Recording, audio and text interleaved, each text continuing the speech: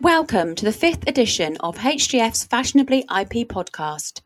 My name's Rebecca Field. I'm a chartered trademark attorney at IP law firm HGF, and I'm joined by my colleague Lee Curtis, also a chartered trademark attorney at HGF. Hello. As you know, the Fashionably IP podcast has been developed from the success of the Fashion and IP LinkedIn group, which is run by us and now has approaching 12,000 members, including many of the leading IP counsel across the world, both in-house and in private practice. This podcast series will find inspiration from the subjects commented on in that group. If you are not a member of the Fashion and IP LinkedIn group, please find it amongst the groups on LinkedIn and simply apply to join. To be clear, this podcast is not legal advice, and if you have any queries on the points we have raised, please contact us directly at either rfield@hgf.com or lee@alcurtis@hgf.com. The subject of this podcast concerns the use of trademark rights to protect elements of fashion design in the world of fashion. However, to start off again, we thought we would firstly tell you just a little bit about HGF. So HGF is one of the leading IP firms in Europe. We have offices across the United Kingdom, the Republic of Ireland, the Netherlands, France, Germany, Austria, and Switzerland.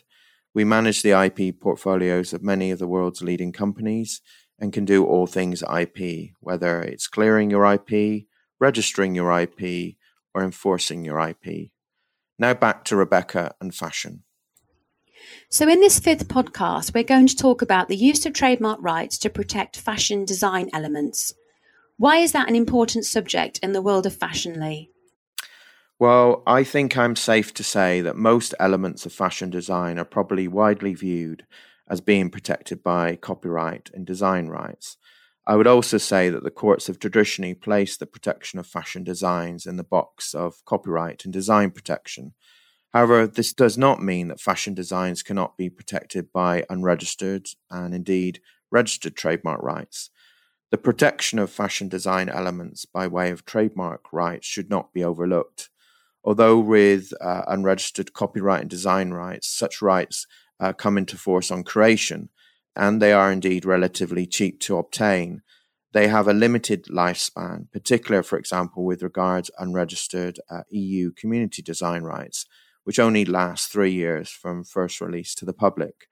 And generally, for the purposes of infringement, one has to show copying. Furthermore, to be successful in an unregistered copyright or design right case, one firstly has to show that you own the rights.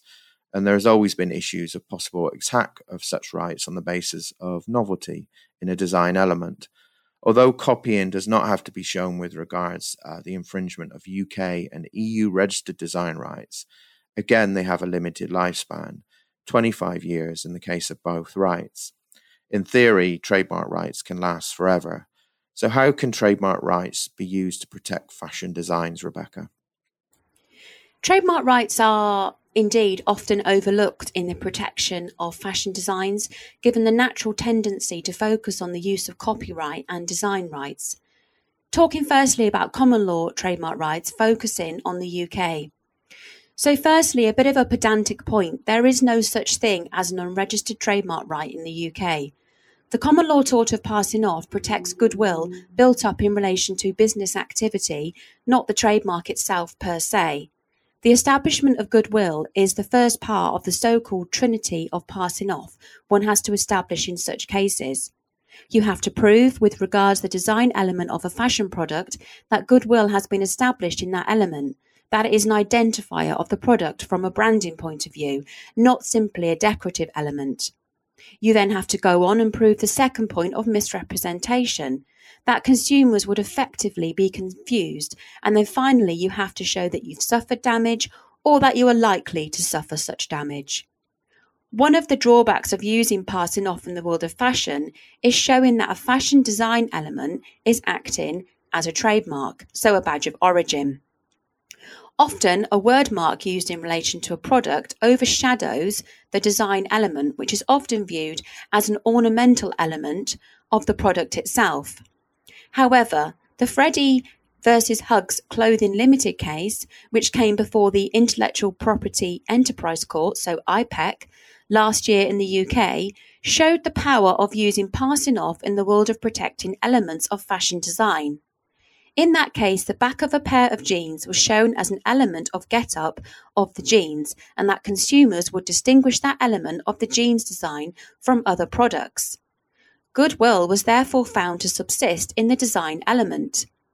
The way Freddie emphasised that element of the design in their advertising was important in showing that goodwill. Further, the founder of Freddie emphasised the distinctiveness of that design element and its uniqueness in the fashion market. The offending design by Hug's was held to be too similar, and thus misrepresentation was therefore found, and indeed evidence of damage was admitted with references to complaints from consumers and questions over whether Freddie had rebranded to the Hug's brand. Post-sale confusion was also of importance in this case, with reference to a New Zealand case concerning the Levi Strauss Red Tab brand. Post-sale confusion could become of greater importance in the world of fashion, particularly in this time of social media postings such as on Instagram and Facebook and TikTok, where the visual look of the garment is of importance. The buying consumer may not be confused, but they may confuse other consumers post-sale that they are wearing the plaintiff's products, and so it becomes a bit murky. Further, the differences in the word marks were found not sufficient to lead to differentiate the products themselves. Are there any other ways that fashion design elements can be protected via trademark rights, Lee? Yes, registered trademark protection should not be overlooked, and indeed position trademarks should not be overlooked. In the world of fashion, the position of a design element on a fashion product can be of great importance from a branding perspective. Companies such as Adidas have utilized the registration of position trademarks in the world of fashion. Just think about the famous 3 stripes trademarks, which is probably the ultimate position trademark. Position trademarks are in many ways the registered embodiment of the sort of passing off rights that Rebecca's described. They are now clearly defined under EU trademark law following a change in the European Trademark Directive, and have effectively been transposed into UK trademark law by way of Brexit-cloned UK trademark registrations, even though they're not explicitly referred in the UK Trademarks Act 1994. I would argue that they are relatively hard to obtain and are relatively narrow rights, but can be of great use in the world of fashion. Generally, they have to proceed on the basis of evidence of distinctiveness by way of use. Written descriptions for position trademarks are often key to clearly define the scope of the registered trademark sought. Furthermore, the drawings and the use of disclaimed elements are often of great importance to position trademarks. If you incorporate color into a position trademark, you also need to use Pantone numbers to define the shade of color. So what are your takeaways from this discussion, Rebecca? Well, one has to accept that it can be hard to protect elements of fashion design by way of common law rights under passing off, and indeed by way of registered position trademarks, as Lee said. However, if you can obtain them, they can be of great use and benefit. Do not forget about trademark rights in the protection of elements of fashion design, whether you are a plaintiff or indeed a defendant. We are not arguing that one should ignore design and copyright rights, but trademark rights should not be overlooked and can be used in a blended portfolio of IP rights using design and copyright rights as well, together with those trademark rights if they're available to you, because it all builds a good picture.